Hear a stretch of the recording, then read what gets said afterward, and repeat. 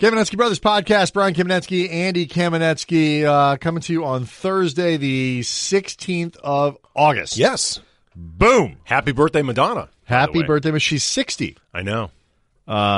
Which is kind of weird. Yeah. Like, I don't know, like, we'll talk about her a little bit later in the show, but Aretha Franklin passed today, and she was 76, which is obviously, it's not super young, but like in your head, I couldn't decide, like, did I think Aretha Franklin was older than that or younger than that? Because she's been around for so long, and she started performing at such an early age that you can kind of forget. And so in my head, it was like 76, like, that actually feels like young. It's younger than I would have thought Aretha Franklin especially, too, like, in the context, and don't want to do all the Aretha material now, but, like, in the context of it just feels like Aretha Franklin had been around for like more than 16 years of Madonna's life. You know what I mean? Like it feels like she was doing things for much longer than, say, the 60 years. Like it seems like there should have been like more. She had a longer than a 16-year head start. Yes, on exactly. But congratulations to Madonna for turning 60. Still getting out there and doing it. Mm-hmm. So still a hell of a performer. She is. I've never seen Madonna, but I would, if given the opportunity, just to go. Yeah, you know it's what? One of those deals. I've actually noticed too, because we're now at an age where we have the ability to really see how things that we grew up with, Brian, have aged. Madonna's music, especially the early stuff, has aged extremely well. Yeah.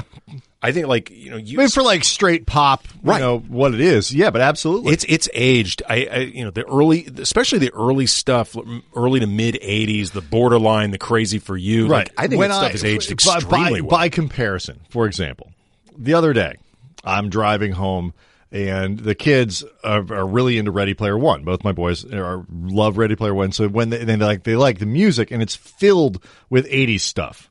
And they're always in the car. They're like, play Ready Player One. So I'll pull up songs, found some playlist or whatever, and one of them was The Safety Dance by Men Without Hats. Mm-hmm. I like that song. I think it's fun. I enjoy it. It is objectively not something that holds up terribly well, and it also confused the hell out of my oldest, who didn't understand why you shouldn't be friends with other people's friends just because they don't dance. Actually, he felt like that was a really bad reason not to be friends. You start with people. Breaking down the lyrics of that song and the demands that Men Without Hats put on the rest of their friends purely through dancing or not dancing. Like they tell you in that song, dump your friends. Right? They don't dance. Walk away from your friends. At least if you're going to be hanging out with me.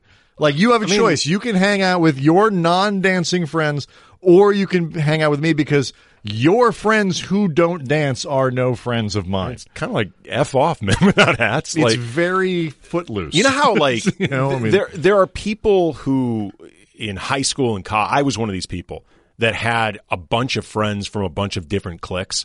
Like, I didn't really have one permanent clique. I just floated from clique to clique to clique and kind of got along with everybody.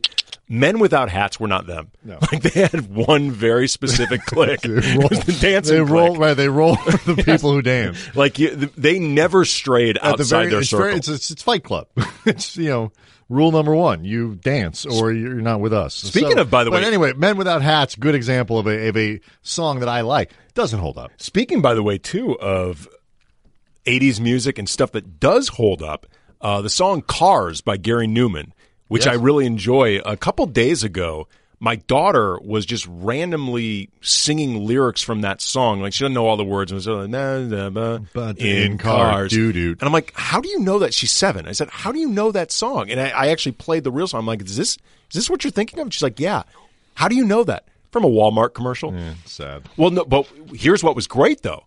I tweeted about that. Like the excited moment that when you hear your 7-year-old singing Cars, and then the more deflated moment upon realizing she learned it from a Walmart commercial. Walmart, blue check verified Walmart, retweeted my tweet with like the feeling when you realize you're delivering more than just boxes. That's right. That was kind of awesome. Walmart also posted far better than expected earnings this week, so they were in a good mood, and the stock was up, I think, 9 or 10% today. That explains why their social media director was feeling a little loosey-goosey. Loosey-goosey there, delivering boxes, and it was driven, I believe, in part by their online engagement. Right. So, no, not engagement. Their actual online sales. Oh, okay. Competing with Amazon. So, again, they were feeling very very good about themselves over at Walmart, all the way down to the social media folks. Anywho, what were we going to talk about today? Lakers, right. I forgot. A lot to get. We haven't recorded in a couple weeks. We're in that sort of dead period where really genuinely nothing is happening in the NBA. It's not even a cliche. Like, people are on vacation. They're not available. They're not at the facility. Like, nobody's around. But there's still a few things. Like, we haven't even had a chance to really talk about the schedule. And you and I both wrote about this for The Athletic. And which everybody should subscribe to. You totally should. I believe you can still get discounts. I can't promise anybody T-shirts. It is, I believe, $3.25 a month. Come on. So $3.25. If I may channel my Sally Struthers, for the price of one cup of coffee. That's right. You can get this type of coverage per month, every city. It's good stuff. How many people listening to this podcast know who Sally Struthers is at this point? I don't know. The same people who understood what we were talking about with Aretha Franklin and early Madonna. No. People know who Madonna is, and they know. But the Sally Struthers is a much more. Mario, do you know who Sally Struthers is? Mario's not listening anymore. It's okay. He turned it off. That happens.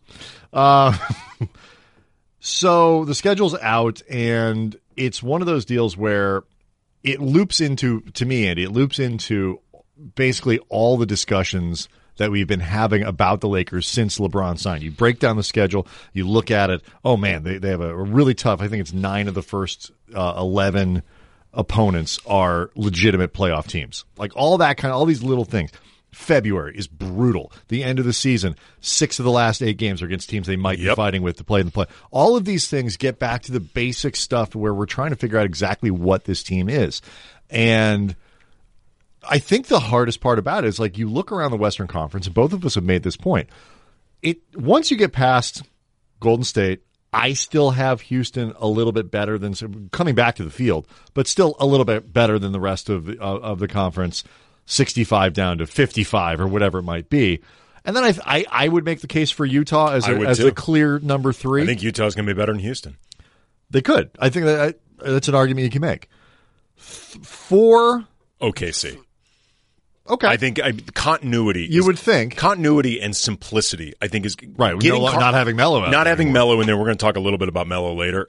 That's going to make things so much simpler for OKC in a way that they're going to benefit a lot from. Somebody else might put the Lakers there. Somebody else might put San Antonio there with a healthy whatever. Pelicans. The Pelicans. However you want to do it. Blazers. There are other options. Denver, I think, is a team that could win 52 games, 53 games if everybody's healthy.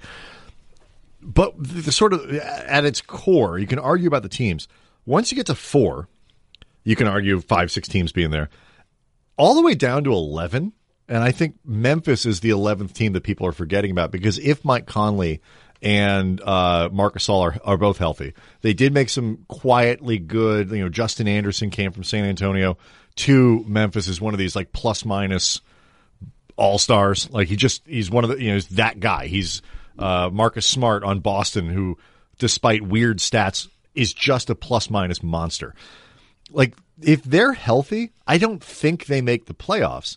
But they're a real live big boy team that will be a pain in the butt to play and all that stuff. So there are 11 legitimate teams in the conference. All of them have track records of one form or another where you can look at it and say you know what they are, either from last year's performance or 2 years ago in the case of Memphis, except the Lakers, because they don't. Like this, we know what they are without LeBron, but we don't know what it looks like with LeBron. And so that makes handicapping, analyzing the schedule, grading the over-unders, looking at the summer forecast for ESPN, really difficult. And I think Lakers fans are taking it personally when they shouldn't. No, I mean, the West is brutal.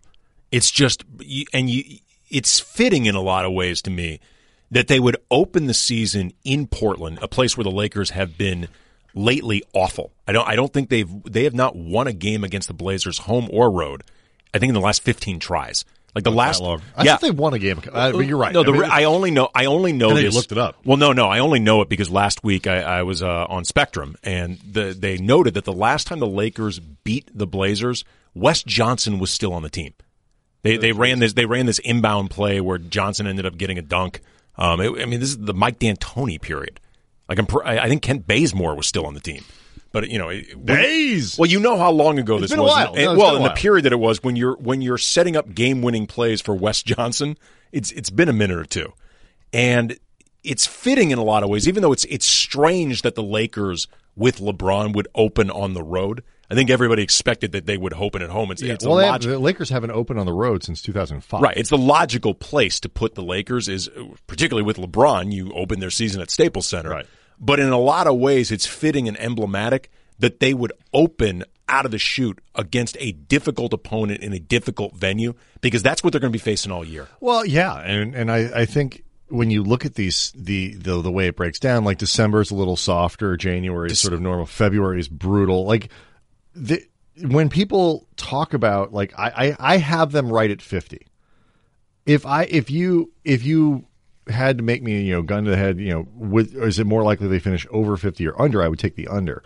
I would definitely take the under. I mean, I think I'm being probably a game or two optimistic with 50, but it's all of LeBron's teams when he moves. They have that slow start. In Miami, it was a really BFD because they, were going upstairs and Pat Riley had to say, no, Eric Spoelstra's like it got kind of ugly there. But that was a slow start because it took a while to integrate what they were doing. First time back in Cleveland, that was a bit of a, that team got off to a slow start and then they got rolling and it was better. And then, last year they got off to a slow start because the team was terrible. Yes.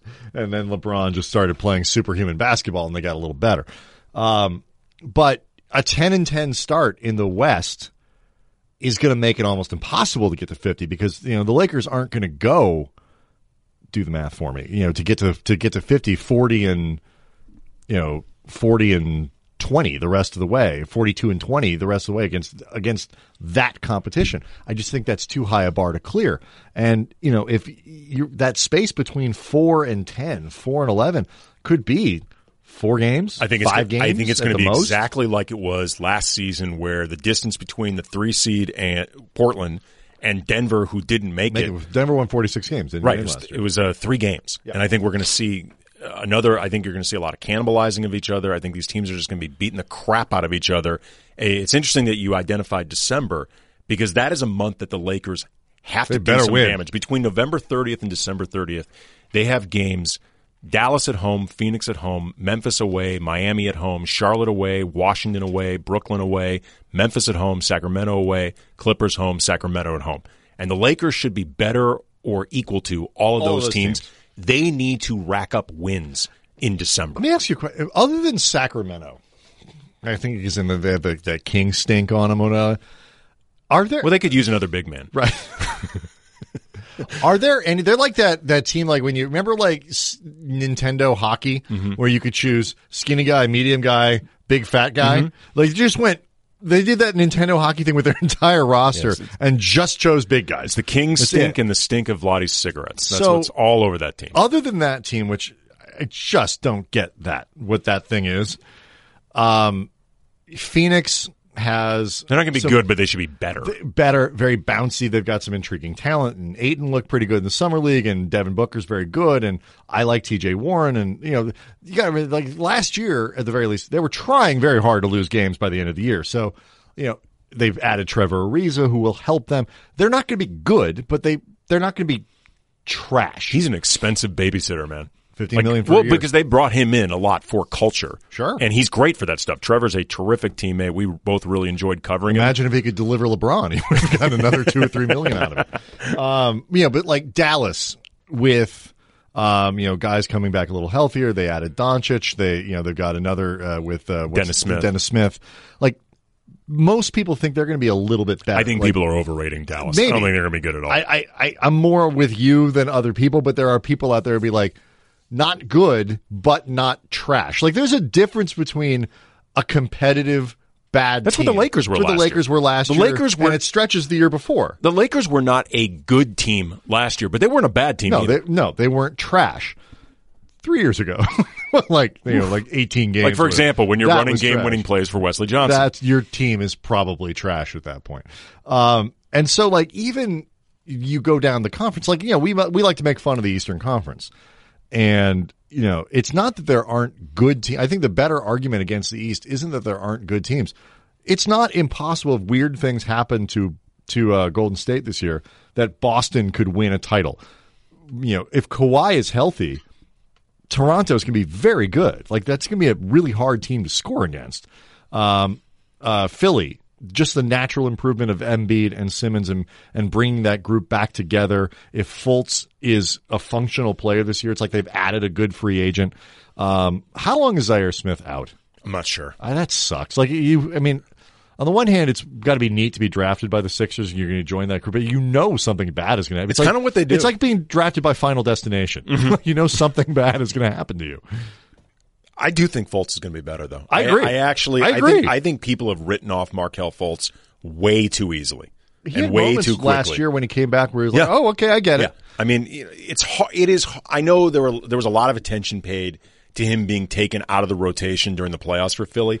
It is difficult to be thrown into a playoff rotation as a rookie when you've barely played in the regular season. I agree with you. That's tough. He's going to come back and he's going to fill, I think, especially for a team that wasn't just happy to be there. I mean, Philly they were trying to win something. Exactly. So you feel I think Indiana is going to sneak up on people just because they were good last year. They added some good talent in the offseason, and people just don't think of Indiana as a good team. Milwaukee is a competitive team. So you got 6 teams. Well, in theory, Milwaukee is. I mean, right. They have the ability. They have talent. They are a talented team. Yeah. So I think the new coach is going to help. Is that 5 or 6 teams that I named? 5. Okay. So there are 5 legitimate teams in that conference. The problem with theirs, after that, there are a bunch of free wins. You play the Knicks before Porzingis gets back, around Christmas. They're not good. They don't have good players. Just keep going down. Orlando is still Orlando. I mean, they have all Brooklyn of these. Is still Brooklyn not is good. Still not great. They play hard. They're going to get better. They're going to be but they're not pretty good yet. in 3, but they're not good yet. Charlotte is not a good team. Atlanta's terrible. You have these teams at the bottom of the Bulls conference. are god awful. And whereas in the West, even the lottery teams, the teams that you look at and that, like Memphis, I think they're going to be in the lottery. I don't know.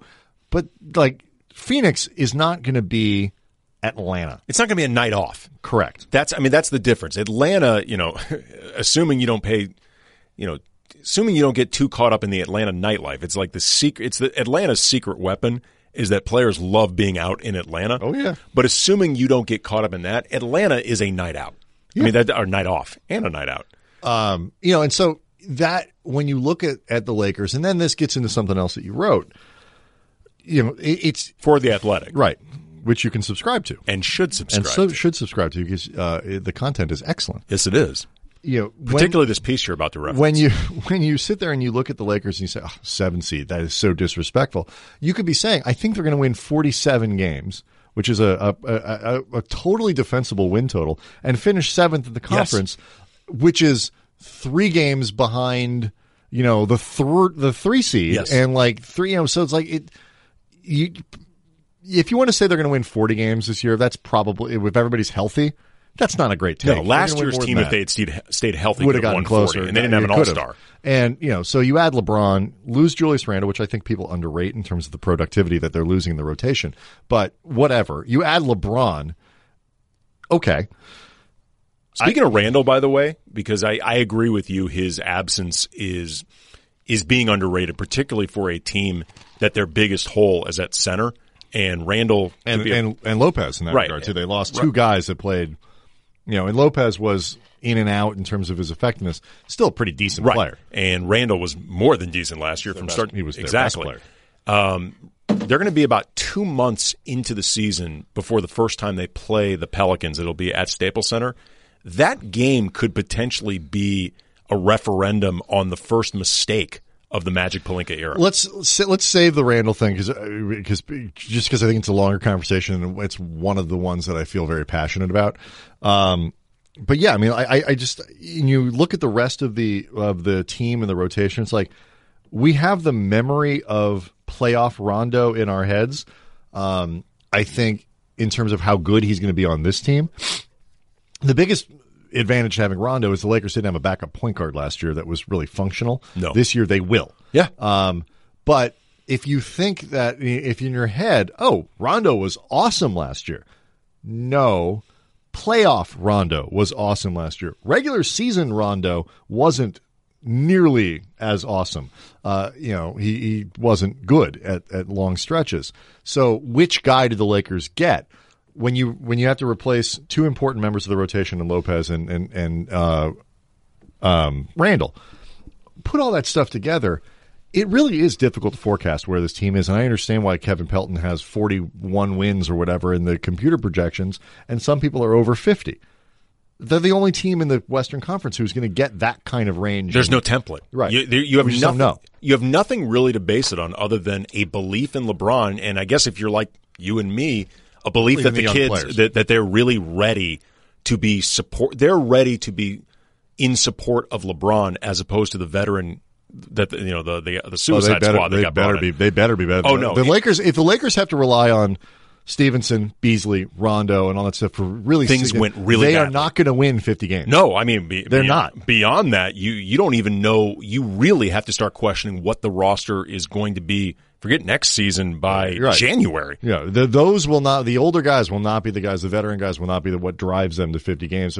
But that factor before we get to LeBron is interesting too, because with Brandon Ingram last year, I spent a lot of time going into the season going. People call us, hey, can you talk about the Lakers? Go on another station, whatever it is. And they always talk about Ingram, whose numbers as a rookie were terrible, particularly advanced metrics. He was one of the worst players in the NBA just looking at those metrics. And so people would say, oh, Ingram was a real disappointment. And I would have to explain to them, if you watch the kid play, the numbers weren't good. I agree with you. But if you watch him play, every night he would do something. Okay, I get it. That's that thing. Those two things he just did.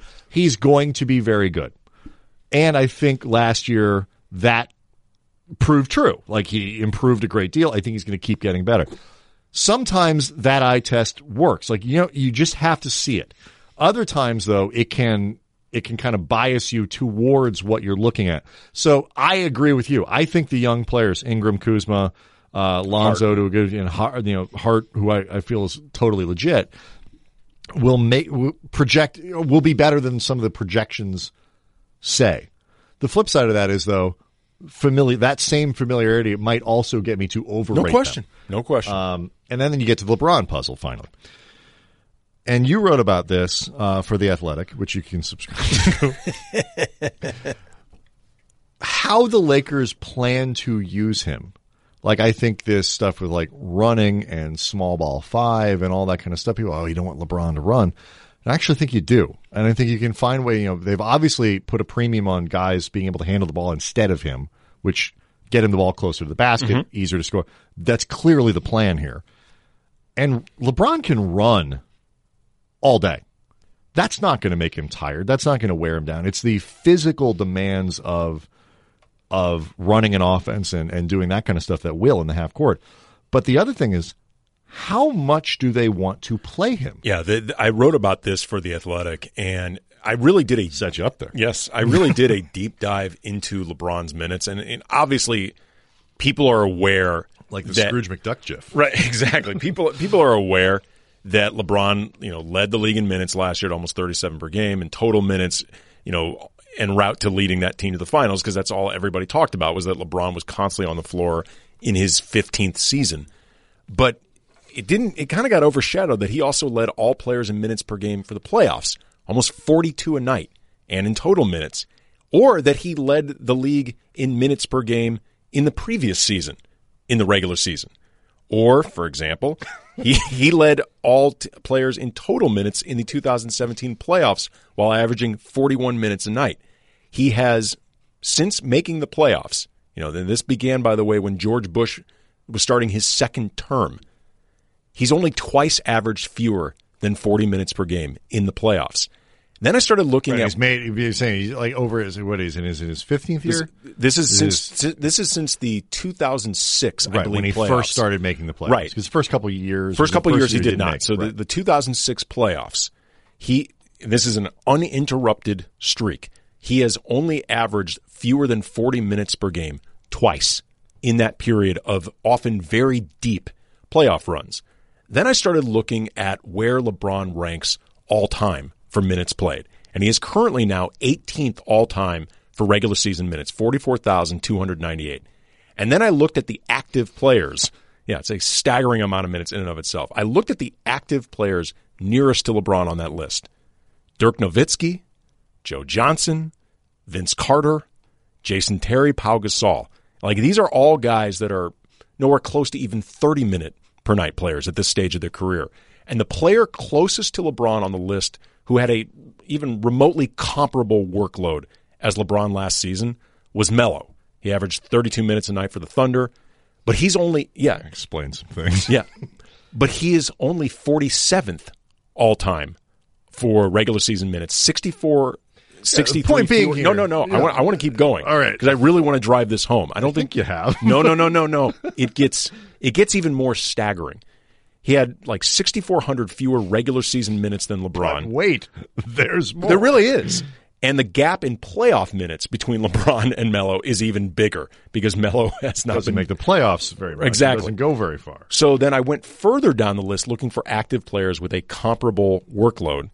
And you get to Dwight Howard, 64th all-time at 35,754 minutes, or Chris Paul, 116th all-time, 31,493. So again, these discrepancies are eye-popping. He's played a tremendous amount of minutes. But here, by the way, is the one that really, if I may be a little bit morbid, when Kobe tore his Achilles, he had logged 45,390 regular season minutes plus another 8,641 in the postseason. Grand total, 54,031 minutes in total pre-Achilles tear. I don't count anything that happened after that. LeBron has lapped that sum total by 300 minutes and counting. Right. He's played a lot of minutes. What he's doing, forget just that he's played a lot of minutes, what he's doing is unprecedented. Yes. And because it's unprecedented, I am very skeptical that you can keep it up. They have to find ways to reduce his minutes, Brian. I am... Not just the way they play him. They need to find opportunities to take him off his feet. I think that's probably true. I will say, though, I'm far less concerned about the total number of minutes than the type of minutes. I think the problem with LeBron's minutes... can you just run through that list of stats again? I will. Just from the beginning, if you wouldn't mind. Like, the whole thing. I want to hear them all again. I think... Well, I wanted to show off, too, the work that I did. No. I did a lot of work for this thing. I could have just tweeted out the post. I did tweet out the post, but... I meant again. No. I want people to be able to understand the material in the post as they listen to this. Andy will be releasing an audiobook of him reading. Well, we already established, too, by the way, included in your athletic subscription, I will come over and orate my pieces. It just has to be on my schedule. That's right. I'm not going to work around yours. You work around mine. I feel like... To me, very busy. The difference between 36 and 34 isn't a big deal. It's the difference. I disagree. Because it adds up over the course of a season. I know exactly how much. I can do the math. Not as well as me, though. I did it. It's 160 minutes. I'd like to get his minutes down to 33 a night. Okay. But I will say the difference between 36 and 33, which is then now you're talking 240 minutes, is less significant than when they come. It's less significant in how they come and what they are. And if this plan of LeBron not having to do all of the work that he's done comes true, then I think if he plays 35 or 36 minutes a night, it will be like playing 31 or 32. Because the problem in Cleveland last year was that it wasn't just that he was playing 37, 38 a night and then 47 in the playoffs and all that. It's because he was doing all the work. They have to be. It's very similar to the Rams. Like, they got, now that you have Todd Gurley signed, you got to figure out how to use him less. If you want him to get to the end of that contract, if you want LeBron to get to the end of this contract and still be LeBron, you have to figure out how to get him to do less. I agree. I am not, I think, focusing just on minutes. I'm not focusing just on minutes. I'm including it all. I think minutes are shorthand for the larger discussion. Minutes are batting average. There's things like that where you get a ERA, you get a quick idea. Okay, I mean, I can tell you some of the things that's going on here. It doesn't tell you everything, but it's shorthand. Your broad point, though, is exactly right. The Lakers do need to figure out how to make sure he is not working as hard. Because otherwise, or it's not going to work. Because at some point, maybe he stops defying everything that we know about human physiology. I don't think he's going to do I don't think he's going to have a fast decline. I think the LeBron decline is a much slower one, but you also want to mitigate that as much as possible. Well, and also too, you want to try to get the most out of LeBron, the youngest that he is, meaning you have to pace this thing. Because the worst thing that can happen is you accelerate that decline earlier on. Well, at least at the very least before the Lakers are ready to do it. You don't want to use up too much of it this year. I agree. Next year, hopefully, okay, fine. Turn on the gas and let's see what happens. You sign Kawhi, you do whatever. This year, though, when you really don't have a realistic path to a championship, because the Lakers aren't going to be better than Golden State if they're healthy. They're not. I don't think they're going to be better than Houston, although they could win that series. I think Boston is overall going to be a better team than the Lakers this year. There's stuff in the way. Yep. You don't want to use it all up this year. Wait at least until you have a chance to win. So you put all those things together. This is why the Lakers are so much fun to think about and talk about, and why they're going to be on TV 7 billion times this year is because even we're not going to know what this is 10 games in, 20 games in. It's going to be a different deal 40 games in than it was in 20. It's going to be different at 60 than it was in 40, and it's going to be different at 80 than it was at 60. Absolutely. And so watching this evolve is going to be actually a thing that people can do all year long, whereas we know what the Warriors are, and they're either going to get less bored or more bored. They're going to sort of find fun things to do with Boogie, or they're not. But other than that, that's it. Yeah. I don't need to see them on national TV 64 times like the Lakers are going to be to understand what that team is. Yeah, the evolution of this team. You mentioned Golden State. One of the things about the schedule that I actually like how it laid out is the Lakers' first game is Christmas against the Warriors, as far as the first time they meet up. And then they play again on MLK Day, and then they play again in February, and then they play in April, maybe the third or fourth last game of the season. Right. And I like how it's sort of spread out nicely. It's spread out nicely, but the first opportunity comes after the Lakers have had a legitimate time to gel. By December 25th, they've had some time together. They're not fully baked, but they've had enough time that you can at least start evaluating. Right, but it's also what they are ability to sort of see it evolve over the course of the year. But I'm glad though that the evolution against the Warriors doesn't begin in say mid-November. Because the team has had so little time together. Right, because that first game would be meaningless. Exactly. So I think it's very potentially informative. Even if you think it's cart ahead of the horse to judge the Lakers against the Warriors now, it's still potentially informative. Sure. It's the exact opposite, by the way, of the Portland deal where they play Portland 3 times in the first 20 games and then not until the last game of the season. Yeah. That's weird. That's just weird. Yes, it is. All right, so the Clippers have done something I think that's getting a little bit of attention. They didn't fire Bruce Bowen. They declined to bring him back. If you remember back in June, it was Bruce Bowen who was on Sirius XM radio, and he was saying all kinds of critical things about Kawhi Leonard. You may have heard, Andy, Kawhi Leonard is on the radar of the Los Angeles Clippers, and so rather than have a guy doing analyst work for them, and technically Fox Sports West, but we all know the teams have a strong influence on how these things work out. They didn't bring him back. And that is 100% messaging for Team Kawhi. Mm-hmm. Feels like something Uncle Dennis would enjoy. It's all this. It's we are far more interested in you and making you feel comfortable here because, there's still a lot of, Kawhi wants to come to L.A.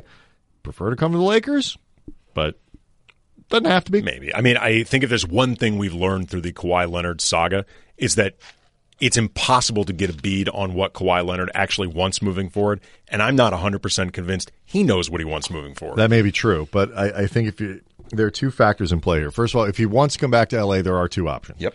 If he wants to come, so 3 counting the JBA. That's true. He'd dominate. You want a Cadillac or don't you? I mean, look, if LiAngelo can be MVP of that league, think what Kawhi could do. I'm sure Kawhi, if he played in that league, would be able to be MVP. There are two players who who play in the JBA were allowed to win MVP, and neither one of them are named Kawhi Leonard. Kawhi Leonard goes score 78 points a game on 93% shooting. Well, it's only because LiAngelo and LaMelo put him in that position to succeed. Right. They know how to win. Well, exactly. I mean, think of everything. Think of everything that Kawhi learned from playing with LiAngelo and LaMelo. So I think there's that. I think the fact Lakers fans like to mock the Clippers because it's easy, and it's fun, and it's justified. But do not forget, Steve Ballmer is, I believe, still the richest owner in North American team sports. He's willing to build an arena in Inglewood that I can't possibly see how it makes any money, because it's not going to be filled very often, just out of spite, just because he wants that thing there so his team can play. That's FU money on the $11 billion. Yes, he will spend what needs to be spent to make the Clippers into a championship caliber team. So that's a thing. You're not dealing with the Donald Sterling Clippers anymore. You got a guy who wants to spend money and wants to win. And as far as I can tell, doesn't even have a job. All he does is this. He's that, what does he do? Steve Ballmer, during the day, what's Steve Ballmer doing right now? He's not at the office, is he? I imagine. I don't know. I would think he's somewhere loudly shouting. I mean, that seems to be just what he does at all times. He's looking at different templates for Clippers uniforms or what the court might look. He's coming up with an even uglier logo. As far as I know, this is all he does at this point in his life. And so you have that, and then the third thing is, it's one thing to. You're talking about the next tier of guys down. You need a second star, a third star, or whatever. The Paul George type guys. Kawhi is in that group of top 5 players who may or may not want to actually play with LeBron. Doesn't want to be in, the Lakers will sell him on. It's an evolution. It's LeBron's team now. It will be yours in 2 or 3 years when LeBron's older and you're 30. And all that kind of stuff in this transition or whatever. But Kawhi's won a title. He's been a Finals MVP. Certain guys don't want to go and be in someone's shadow. He has earned the right not to be in someone's shadow, to have somebody come and be in his. And so if he doesn't want to be Robin, which is how he'll be perceived, then it makes more sense to go to the Clippers. Yeah, I guess. And so that's a real thing. He could also like the idea of being able to play for the Lakers and have all of the heat go on the other guy because they don't want to talk. So I'm not saying the Lakers aren't appealing. I'm just saying the Clippers are live. They are very live in this process. And this type of move is, for the Clippers, what's available to them. It is, in a lot of ways, the same type of signaling that the Lakers did when they signed Kentavious Caldwell-Pope to a 1-year, $18 million contract. Not as effective, but it's not the same thing either. But it's that type of move where you are throwing up a big neon sign to the player. Well, I mean, what it is, and this is what the Clippers could do to the best of their capabilities, because they had no ability to bring in Kawhi Leonard right now. I mean, Uncle Dennis doesn't have any other clients that they can sign. Well, he doesn't have any other clients, and also too, I mean, their best offer for Kawhi wasn't going to be nearly as good as the Spurs' best offer, or the Raptors. You know what I'm saying? Their ability to bring they had nothing. They couldn't trade. They couldn't match. They couldn't match the Raptors' offers. What I inelegantly meant to say, but this is the closest thing that they could do to match what OKC did or with Paul George, or what the Raptors did with Kawhi, bringing him in, making it clear just how badly they want you. Yeah, absolutely. Because what helped Oklahoma City sell Paul George, beyond just giving him the time in that culture, the time with Russell Westbrook, and they've apparently developed a really good friendship. The type of advantages that come with having the guy in the building.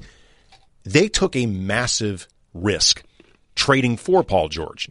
And they made it very clear that, unlike the Lakers, they were not going to take for granted that Paul George would eventually be on their team. And look, I'm not saying this to slag on the Lakers' move. It was defensible. It was totally defensible. I agree. But there was a risk involved with it, and there was a risk that I identified at the time. Right, and I think some of this is the psychology of Paul George, and some of it I think it never hurts to make it crystal clear how badly you want a guy on your team, a part of your organization, as opposed to giving off signals that you take for granted they'll be there one way or another. And so I think this is an interesting little silo, and it will be one of, I think, many things that the Clippers do over the course of the year to try to make it clear to Kawhi that both they are the place to be, and they want him. Like, he is their guy. It's not going to be LeBron's team. It's Kawhi's team. They should find out if he likes condors or not and get an excuse to get rid of that stupid thing. Or rename the team. What if he loves condors? Then you become the L.A. Condors. The Los Angeles Dennises? Fine.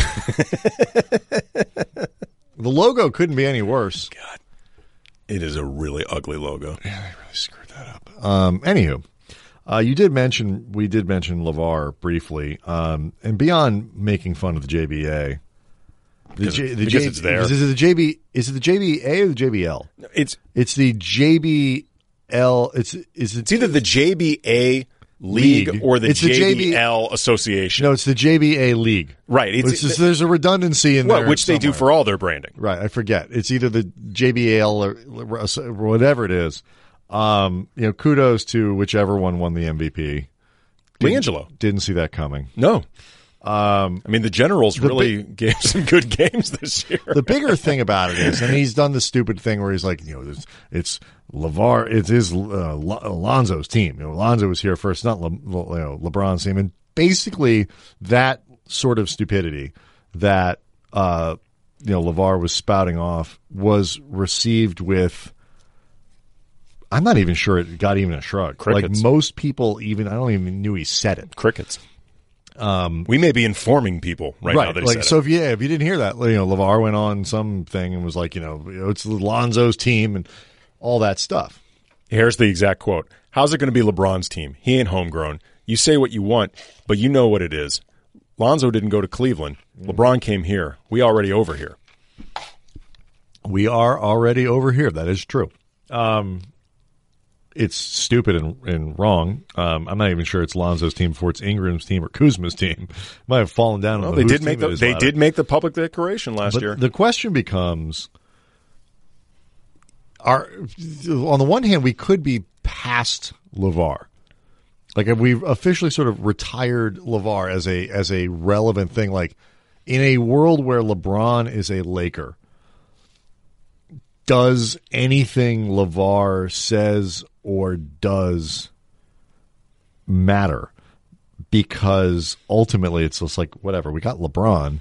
And if Lonzo in a lot of ways is like Lance Stevenson. It's like, if it becomes that big of a pain in the ass, fine, we'll just trade him. No, but I disagree with that in the sense that you start getting into the opportunity costs of using your second overall pick on Lonzo Ball when you already knew, or they should have known. And unfortunately for the Lakers, I think they've been genuinely surprised at the outset of what a pain in the ass LeVar Ball can be, because it's something they should have recognized right from the jump. There's an opportunity cost. It did seem easy. Only to people paying attention. Like, it's the opportunity cost from having to ship away your second overall pick. I didn't say there wasn't a downside. Right, but you said it's basically like Lance Stevenson. No, it's not. It's a much bigger deal. But it's like Lance Stevenson in the sense of you don't need Lonzo in the way that you used to need Lonzo.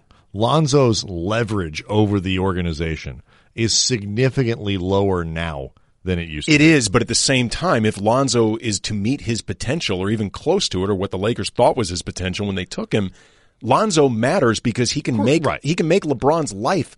Lonzo's a big reason that people think LeBron's life can be made easier. Of course, as a Laker. So again, I'm not saying there's no push back on this. I'm not saying there's no upside, and I'm not saying there's no downside if it doesn't work. All I'm saying is it's not what it used to be, and this idea of the amount of stuff. If you have to pull the ripcord on Lonzo because of LeVar, it's less impactful now than it used to be, and it's easier to do now than it used to be because you have LeBron James.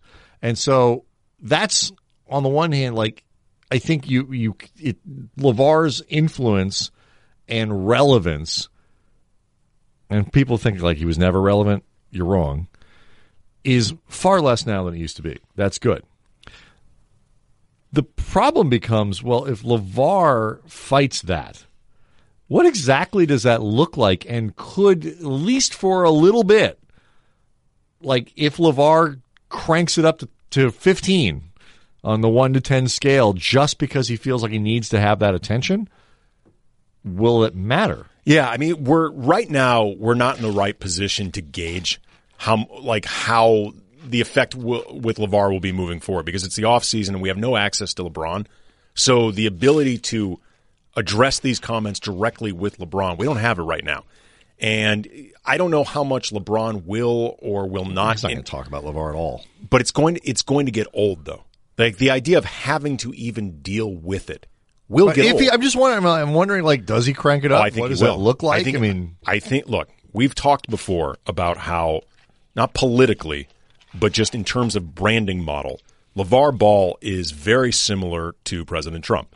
As just a pure branding model, they lean into controversy, they make sure their voice is the loudest possible, and they look to instigate and agitate. And one habit we've seen with the president is when he feels boxed in, he lashes out. I mean, again, forget the politics of it. I'm just saying this is an obvious fact. And I think LeVar Ball will react in the exact same way. He might. If he feels like his relevance is being boxed in, I think he is going to lash out in seeking attention more than he ever has before, even though in terms of the long play for Lonzo, it's a terrible idea. Right, and I think, is obviously we don't know the answers to any of these things. We can, get in the hypothetical. I will say, though, I wonder if any of that, because like we're talking about the president when he lashes out, he's the president. Sure. And, the by definition, it matters. What he says matters. Yes. And all this. LeVar, if we have reached peak LeVar, not in terms of people watching the Facebook thing or go out and buy the shoes or whatever. I don't pay attention to that. Certain things happen that may show that they have relevance in a certain demo that's larger than I give them credit for. I don't want to, that's not the discussion I want to have. But like in the broader conversation where stuff LeVar says drives the news cycle in ways that it did last year as Lonzo was coming into the league, all these other things. I mean, LeVar Ball could drive the news cycle for a week at a time. I don't think in a LeBron world that his path to being able to do that is particularly easy without doing bleep that is so extreme and so absurd. And you can kind of only do that once. That you can only do it once to have it be effective, but you can do it multiple times if you're simply trying to grab the attention. Right, but it doesn't. My point is, if it doesn't work, it doesn't matter. We'll know when the season begins. I am cautiously optimistic that we have reached peak LeVar and are actually coming down. We'll see. I hope that's the case. We're really not going to know though until the season begins, because we just don't have access to the players. We don't have the ability to generate the news cycles in terms of getting commentary and getting reaction. That's part of what does this. So we're not going to know for sure. I tend to agree that we're in a decline and that we very well may have reached the shark jumping moment for LeVar, but we're just not going to know. He's jumped over 1 million sharks. I just feel like Fonzie only did it once. The difference is it's like it just on a team with LeBron. It's like, okay, doesn't matter. Like it may not matter. His relevance instantly went down, which is great. His relevance went down, but I'm not convinced yet that it doesn't matter. We'll see. Well, there's a big gap though between where it was and it completely irrelevant. There's a lot of space in there. Yes. So, a strong decline might not make him completely irrelevant. Right. But it changes the landscape significantly. Quick word on Melo. I think, we'll see what happens in Houston. That they are not better off this offseason for having signed Melo and letting, it's Melo and Ennis, James Ennis. And Mbamute. Swapping out for Ariza and Luke Richard and Mbamute. They're worse off for that. Melo says he's going to come off the bench and all those things. Well, no, actually, maybe not. I could come off the bench. Maybe not. But that's certainly seems more in play now than it was in Oklahoma City. You could hear Sam Presti's eyes rolling around in his skull. What I think is fascinating about Melo, and Kobe, I think, is lucky to some degree that his career ended when it did, because Melo is a remnant of an era in basketball. It just doesn't exist anymore. He's a type of player that isn't valued in the same way that he used to be. He has a skill set that isn't diverse. It's never had to be diverse in the way that it certainly could have been. I mean, he's an incredibly talented guy. He probably could do whatever he wanted. And and sort of too old to become something completely different unless he really wants to be. And because of that, if he doesn't crush it in Houston, the whole concept and the perception of we have of this guy, which is already dinged by the fact he's not going to win. He hasn't won a ring. I don't think he's going to win one in Houston. He's got this perception of being kind of the worst kind of superstar that can never lead you to a ring and all this other stuff has overshadowed the fact that, he's at worst one of the 75 best players to ever play basketball. Like, he's going to the Hall of Fame, should be quickly and all that kind of stuff. Like, the gap between how we think of Carmelo Anthony and what he actually did as a professional basketball player has the potential to be as big as any player of the modern era. It's fascinating to me. Yeah, and this really is, Brian, the last chance I think Melo has to have his career wrap up in a way that feels positive, because the way things went out in New York was incredibly negative. His period in Oklahoma City was at best awkward. And, you hear a lot of praise for his attitude, right? I was going to say, but the actual he played poorly. Yes, you hear a lot of reports that he really did try to make this work. Sure. There, he wasn't a jerk. He played very poorly, and this really feels like the last opportunity that he has. He'll stay in the league another few more years if he wants. But this is the last opportunity I think he has to remain not just relevant, but relevant in a positive way. Like at this point, if he doesn't want to evolve into a Vince Carter type guy and wants to be something like, I wonder if he's even capable of that. Oh, I don't think he is. Right. But I'm saying, which is fine. If you're not capable of it, own it. It's one of the things I always respected about Kobe. I'm not doing that. Right. I'm not being that. Kobe could play as long as he wants, but I'm not going to be a sixth man. I'm not going to be a seventh man. I'm not going to play 17 minutes a night. I respected that about or I'm Kobe. not going to play. And I feel like Kobe was a much better player than Carmelo. If Kobe decided one day he wanted to play point guard, he could be one of the best point guards in the league. If Kobe had wanted to be a point guard, he would have been a Hall of Fame point guard. Just he was that skilled. But in terms of his basic wiring as a player and what he was, if he were 4 years older, like the last few years of his career as he would play now, would have been really weird because he just doesn't fit that Kobe unless he changed his game, which he certainly could have. Didn't fit with how the game is played now, what is valued in the same way now, and all of that kind of stuff. Even just the mentality of the alpha-est of alpha males with whatever the orbit is around them, and it's all different. We see the closest player we have, the closest young player that we have to Kobe is Russell Westbrook. Yes, and Westbrook is a guy that nobody can quite agree on how he fits into this era. Everybody agrees that he's awesome, right? And he's an amazing how talent. Effective he actually exactly. is. Like there is still a lot of debate. Similar to was to Kobe. You're talking about two MVP winners. There is a lot of debate as to how much Westbrook helps you win. Right, he's gotten them close to final. Right. He and Durant have gotten them very close to the finals. But there is a long-standing debate, and it's only gotten louder and more enthusiastic since Durant went to Golden State about how much Westbrook actually helps you win in the modern NBA. Yeah, and it's when Carmelo's out of the league for 5 years, and we'll have this conversation with Westbrook differently, only because Westbrook's numbers are going to be so much better than Carmelo's, and he's more versatile as an offensive player, and he'll fit into a different echelon of NBA players, even if he never wins a title than Carmelo. But Carmelo, we're going to bag on Melo. Yeah. He's going to be out of the league 4 or 5 years or whatever, and people are going to just constantly bag on him in a way that it's wait a second here.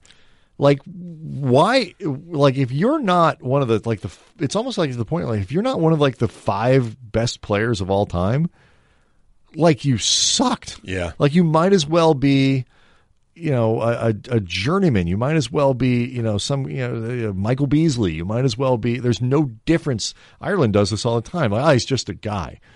Well, no, he's not. No. Oh, you can't win a title with him. He's just a guy. Well, okay, fine. But a guy a B+ in this league is not just a guy. Yeah, and Carmelo's been better than a B+. Lamar Odom could never have been the focal point of a championship team. Pau Gasol, a hell of a lot more than just a guy. Pau Gasol could have never been the focal point of a championship team. Those were amazing players. The Lakers don't win their two most recent championships without those two guys. Yeah, and so it's just like not everybody in the league could have been Lamar Odom's role on the Lakers. And I say this as a guy who was screaming as loud as I could that the idea the Lakers should go out and get Carmelo Anthony was like the single worst idea ever invented by anyone. Yeah, you and I both screamed that a lot. It was just a terrible idea.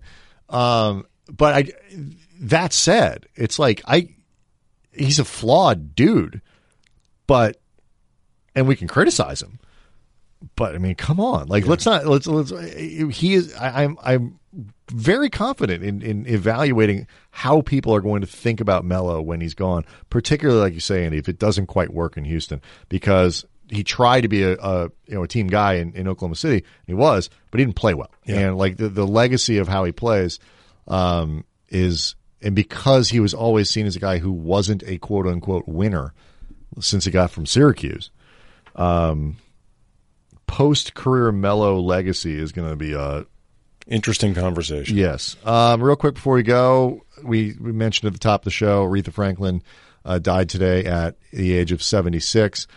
It was funny. I was thinking about this. Like, she's almost so big and famous and iconic in what she is.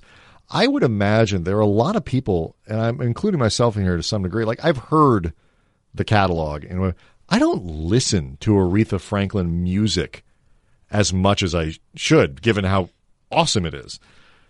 And it's just one of those things that I think most people just sort of accept. It's Aretha Franklin. She's amazing. And then you don't actually listen to all the stuff. So I've, like many people, have been listening. You go back even from a few days ago when people knew she was gravely ill, kind of listen to a little bit more and all this stuff. It's like with some people are so iconic, you forget to actually go and investigate why. You take them for granted. Mark Twain's books are so good, you forget to go read them. Like things, like stuff like that, you kind of take it for granted. So I would imagine my experience of that is similar to a lot of other people, even with myself probably having listened to more of it over time than other people. Well, I mean, there's no debating her. I mean, there's no debating the talent and the voice and the expressiveness, the power that she brought to her music, the soul that she brought to her music. I mean, the Queen of Soul was a very apt nickname. Right, there wasn't anybody else. It's like there's no Rolling Stones versus the Beatles argument with Aretha Franklin. Yeah, Bomani Jones, who is as good a source on music thoughts as anybody you'll find, had a great tweet. There's not much to say about Aretha that's hyperbole. She was just that good. The list of great American singers starts with her. I don't care who you put after. She was everything. And one of the things I was thinking about with Aretha Franklin, Brian, I think you'll appreciate this because it's something we both enjoy a lot, the ability to turn a cover into your own song. Mm-hmm. And where you often can forget that the original existed. And a lot of people consider All Along the Watchtower sort of the gold standard for this. Jimi Hendrix, his version has led people to forget that Bob Dylan wrote the song. It was a Bob Dylan song. And, Jimi Hendrix owns that song. And there are a lot of tracks from Aretha Franklin where you get that. I mean, the most famous is Respect. And this is Otis Redding. Yeah. Otis Redding was a legend. He's one of the all-time greats in his genre. And you forget that the Otis Redding version of Respect, which is really good, was even his or even existed. I don't think 80% of people are just sort of casual listener, maybe even 100%. There's a great, if you can find it on YouTube, I'm sure, the Monterey Pop Festival in '67. It's best known for the concert that Jimi Hendrix lit his guitar on fire, played the guitar with his teeth, all that stuff. But Otis Redding performed at it, and before he did Respect, he started out by saying to the crowd, "This is a song that a girl took away from me, a good friend of mine. This girl, she just took it from me, but I'm going to do it anyway." and it's true. And then I started thinking about other examples of that with Aretha Franklin and the people that she took the songs from. You Make Me Feel Like a Natural Woman, Carole King, Bridge Over Troubled Water, Simon and Garfunkel, Eleanor Rigby, The Beatles, Let It Be, The Beatles, The Wait, The Band, Say a Little Prayer, Diane Warwick. I mean, these are massive artists that if Aretha Franklin didn't take the songs from them entirely, she made them their equal. Their own, she made them her own. And to do that many times with material that great to begin with, and then you have all of your own stuff. It just speaks to how singular a talent she was. Yeah, so it's one of those deals that, like I said, I thought she was older. I didn't realize 76 in this day and age is not super old. Well, it's not super old. It's not. Geez, I didn't realize they were still alive, or so somebody dies at night. If somebody died last week, they were like 90 something. Oh, it was Charlotte Rae. Yes. She was like 91 or 92. It's like, you're sad, but you celebrate that person's life. Aretha Franklin wasn't quite old enough where you just, you don't feel the loss because she was still a vibrant presence in music. I mean, look, just collaborating with hip-hop artists and all kinds of stuff. 2015, a few years ago, she did that rendition of You Make Me Feel Like a Natural for Woman. Carole King. For Carole King. Kennedy Center. Moved then President Obama to tears. Right. And so, it's not quite that place where you just are in pure celebrate her life space. But I would say, and I'm going to do it like a lot of people, go back and re-educate yourself as to why she was put at, on the top of the Mount Rushmore of singers.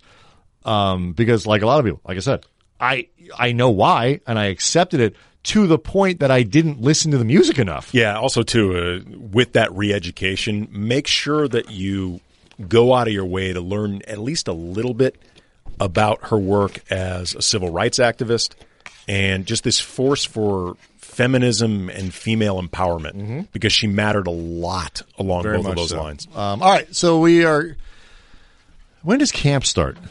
I was going to say we're getting closer to when the stuff's going to happen, but are we? I really hope so. Are we getting closer to when? Not really, no. I mean, we've still got another solid. We'll try to come up with things to say. But I'm not going to lie to you. If you listen to the next 4 podcasts, and you're like, guys, it's a little thin. Don't say we didn't warn you. Yeah. At least we're not phoning it in. It may be thin, but we're not phoning it in. We put a lot of thought in that. That's right. See you next time.